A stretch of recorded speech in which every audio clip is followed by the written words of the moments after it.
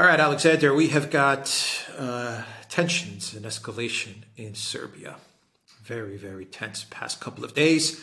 The rumor is, according to a channel in Serbia called Pink TV, they said over the weekend, they claim that the ambassadors from UK, US, Italy, Germany, and France, they gave the Vucic government a 24-hour ultimatum to remove the barricades in northern Kosovo, or else the Pristina administration and the security forces, the military, the police in Pristina would get the green light with NATO support to enter the north of Kosovo, Kosovo, remove those barricades, and impose their will on the ethnic Serbs in that area.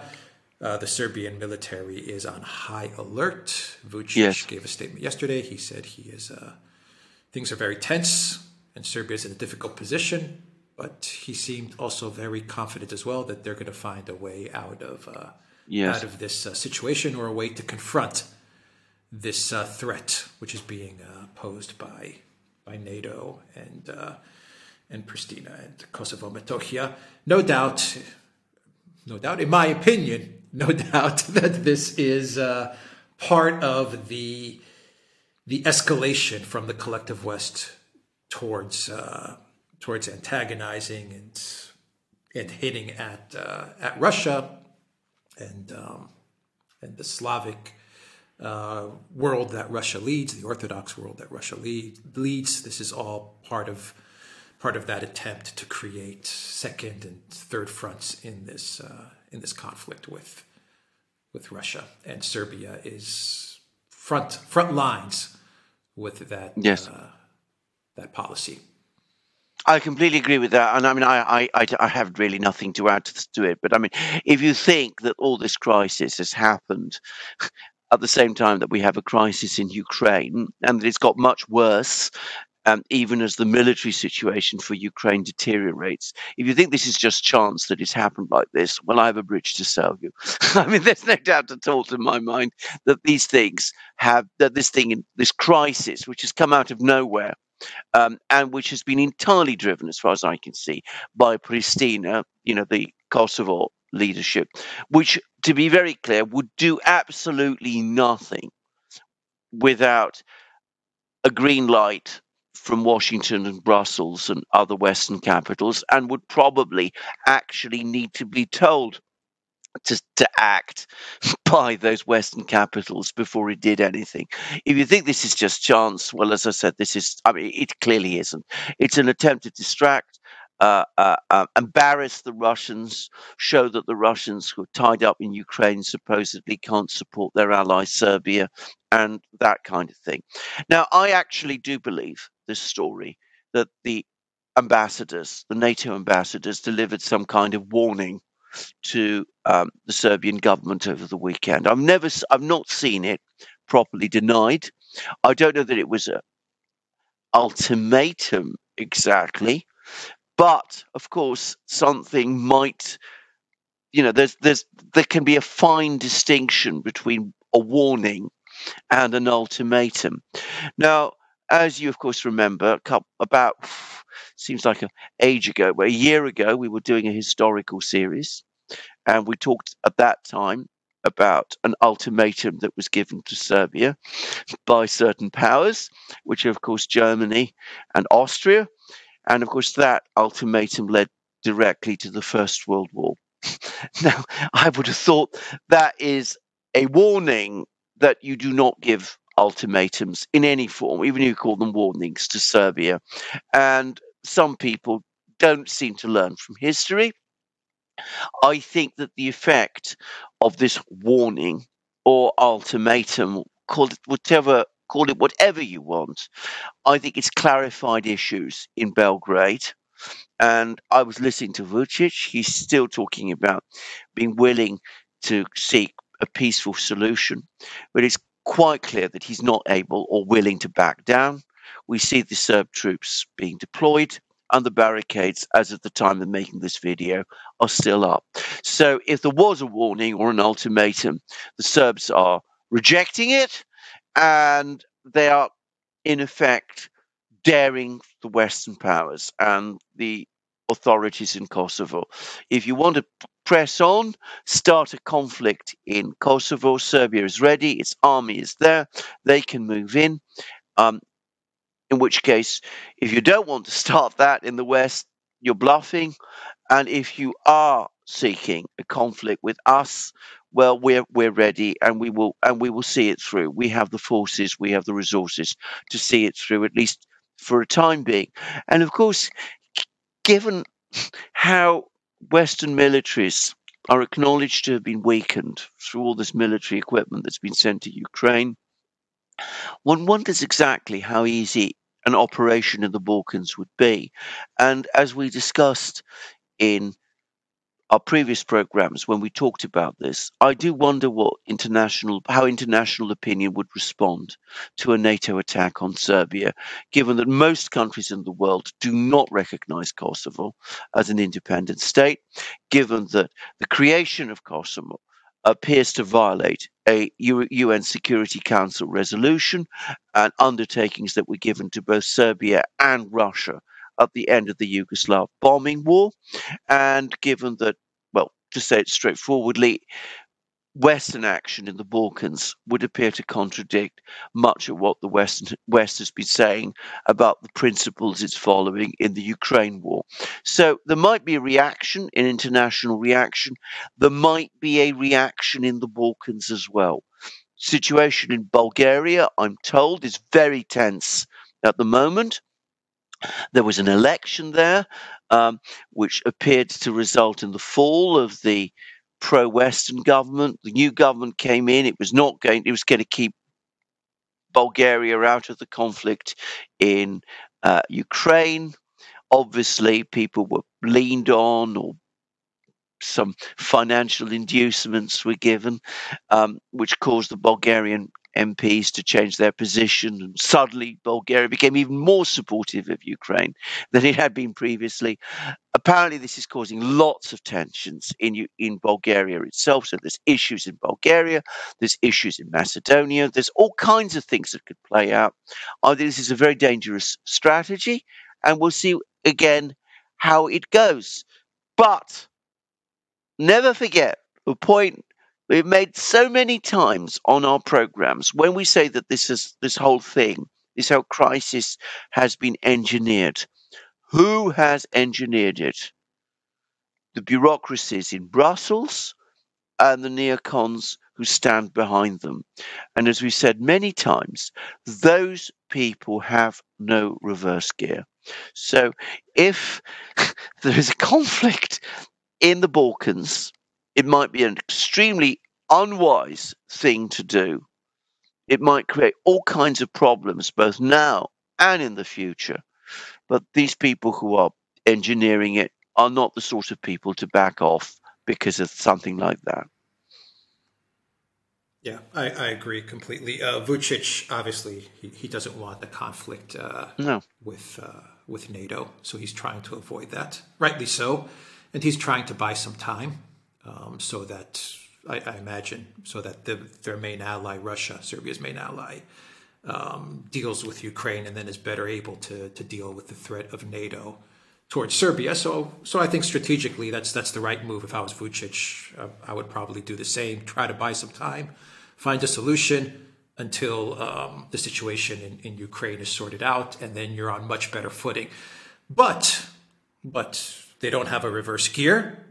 They are trying to provoke Serbia and the entire world outside of the collective West. The entire world understands that it is NATO that is antagonizing Serbia. I think there is no doubt about it that they're the ones that are trying to pick a fight with Serbia. The whole world outside of the collective West, 80% of the planet would be on Serbia's side. That includes China.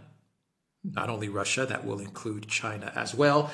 And if you're Vucic, India too, by the way, which is very strong. And India as well, absolutely. India and China as well. They would have Serbia's back to whatever extent they could. And if you're Vucic, you have to ask yourself, NATO has really been weakened by this conflict in Ukraine, severely weakened. The economies of Europe have been weakened. Look at the situation in Bulgaria. Look at the election that happened in Slovakia the other day. Europe and the EU is crumbling. So, maybe I call their bluff, because Vucic really doesn't have an option. He has to protect his people. No. Yes. In North Kosovo, you have to protect them. If you don't protect them, Pristina's going to go in there and they are going to they're going to terrorize these people. We know that. That's crystal clear. So you have to protect the Serbs, and politically, he has to do it from a political level as well. Yes, he can't cut these people loose, because he's going to suffer a terrible defeat politically at home. Yes. So he has to protect those people. Yes. It seems that's the only position he could take. But he can call the bluff of NATO and the EU and say, you know what? We're going to stand firm. What are you guys going to do? And it's dangerous. It's very risky. But I agree with you. I think that the European Union and NATO, they may think that they have this overwhelming superiority to Serbia at this moment, given that Russia is tied up in Ukraine. But I don't know. I think this could easily, like the sanctions war that they put up against Russia, this could easily boomerang to damage NATO and the EU to a terrible degree. Absolutely. I completely agree with every point you've just made. And can I just add, where Vucic is concerned, I mean, it's important to understand, yes, he doesn't want a conflict, because who does? I mean, this is the other thing. I mean, the only kind of people who look for conflicts in the world today are people like the neocons. Responsible statespeople don't look for conflicts. They look for solutions. Vucic has looked for solutions. He's had some criticism for this, but look at the situation in Serbia now. As far as I can see, if you want to get a sense of how Serbs feel, there's no protests in Belgrade saying, Vucic, back down, give the EU and NATO what it wants. Serb people are, on the contrary, they're coming out onto the streets and they're saying we are going to resist. That's where the political pressure on Vucic is. That's the sort of sentiment in Belgrade. So he's not choosing this fight. It's a fight that's being forced on him. He's not the person who's disrupted the status quo in Kosovo. Never at any point in time. The Western powers and the authorities in Pristina have done. Now, if the authorities in Pristina and the Western powers go for broke and, start a conflict in the Balkans, you're absolutely correct. They will be its instigators. And all right, we will have the usual, the famous, I can't remember what it's called, the musical instrument that a CIA official said the Western media has become, where the CIA is able to play all the notes and project its views. Well, we will have that kind of thing, that they will, we'll be hearing about how Vucic is the second Putin and all of that kind of thing. We're going to have all of that in the West. But outside that Western media bubble, no one anywhere will believe it. No one will fall for it. It will isolate the West even further. It will make the West look increasingly aggressive and violent. And it also, of course, has the potential to alienate more countries, Indonesia, India, Brazil, where Lula is now increasingly pitching himself as reviving the BRICS. He had a very friendly conversation with Putin, by the way. He had a long conversation with Putin, which is unusual. Putin doesn't usually speak to president-elects, but he did with Lula. And apparently it was Lula who initiated the call. So you're going to see a big international, a very negative international reaction, undermining the Western case over Ukraine to the extent that anybody believes it, which is debatable. But on top of that, a potentially big response in the Balkans as well. And yes, Russia is distracted in Ukraine. So is NATO. NATO, in effect, has been sending all these weapons to Ukraine. Western articles are depleted. The German army, we're told, is in no condition to fight any kind of war at the moment. The French army is in bad shape too. Italy has said they can't send any more weapons because, well, their military position is run down as well. So, I mean, you would say that given that you've got this problem in Ukraine, you don't start a conflict somewhere else. Western leaders, they think differently from rational people, and they do the opposite. And like you, I can very easily see how this could backfire. Yeah, I wonder to myself in closing, I wonder the effects, not only, I mean, you mentioned, effects in India and Indonesia and Brazil, but in Greece, in North Macedonia, in Bulgaria, Yeah, in all of these countries, Montenegro, all these countries, Romania. Yeah, the people, not the governments, the people. I can speak to Greece.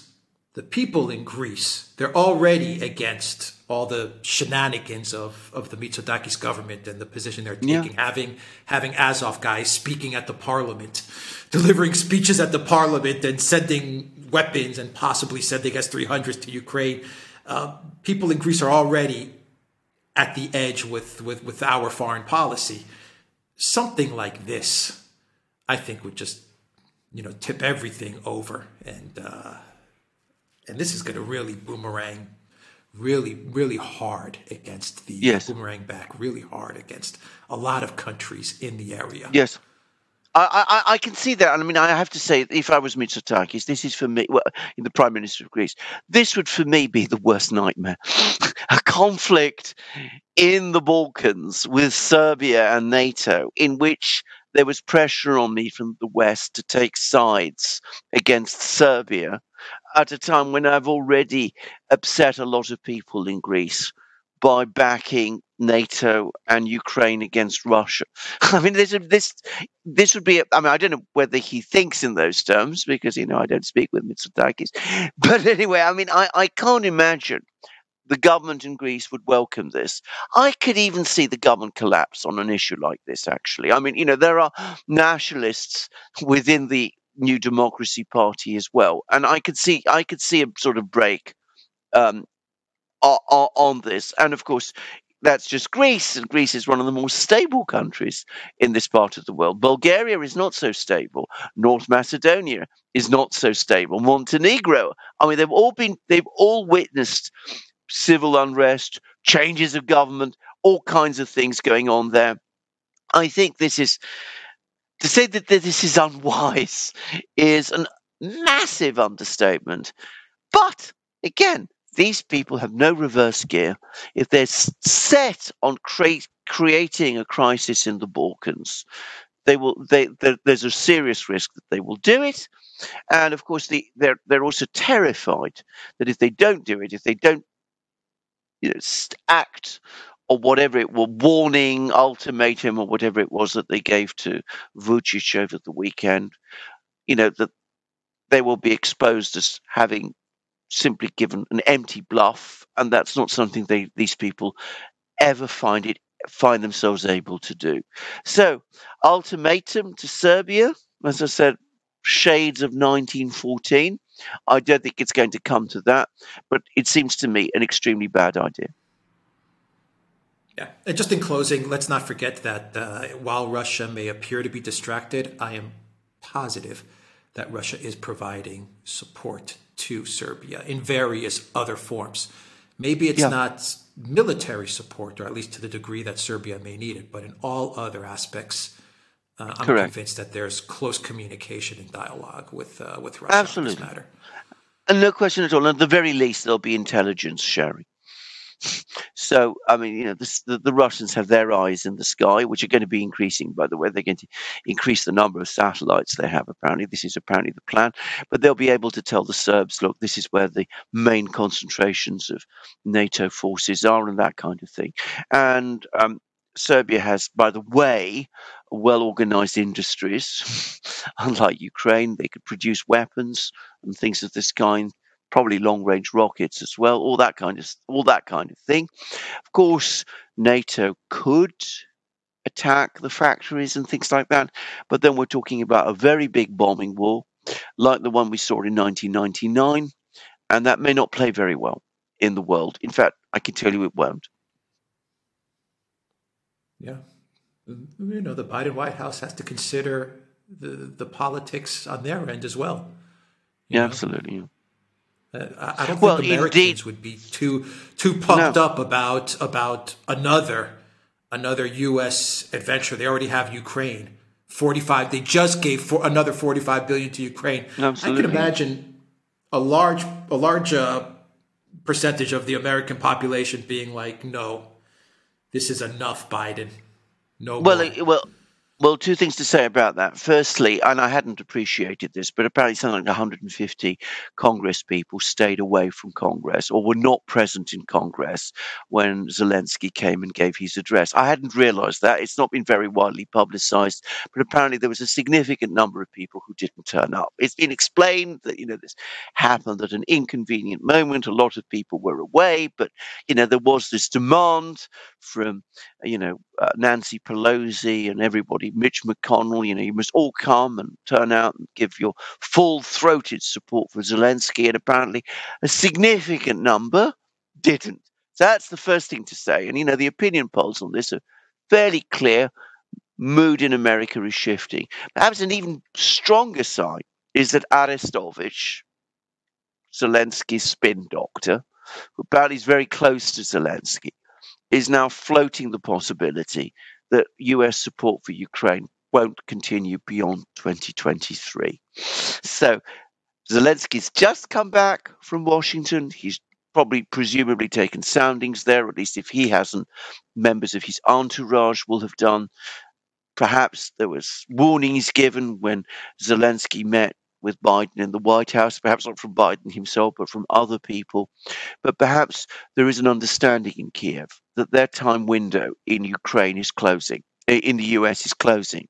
If that is true, then anything that started in the Balkans is only going to accelerate that. There's going to be even more of a sense amongst people in the United States at a time when things are rough there. We're not as rough as in Europe, but, things are very cold. There's blackouts, there's inflation. Oil prices are probably going to start rising in a few weeks with China opening up and all that. So things are rough there. And they're going to say, well, we got Ukraine, and now we're supposed to be worrying about Kosovo too.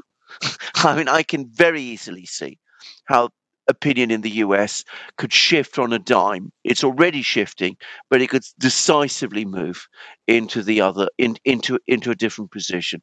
So I think you're absolutely right. I think the administration ought to be thinking about that as well.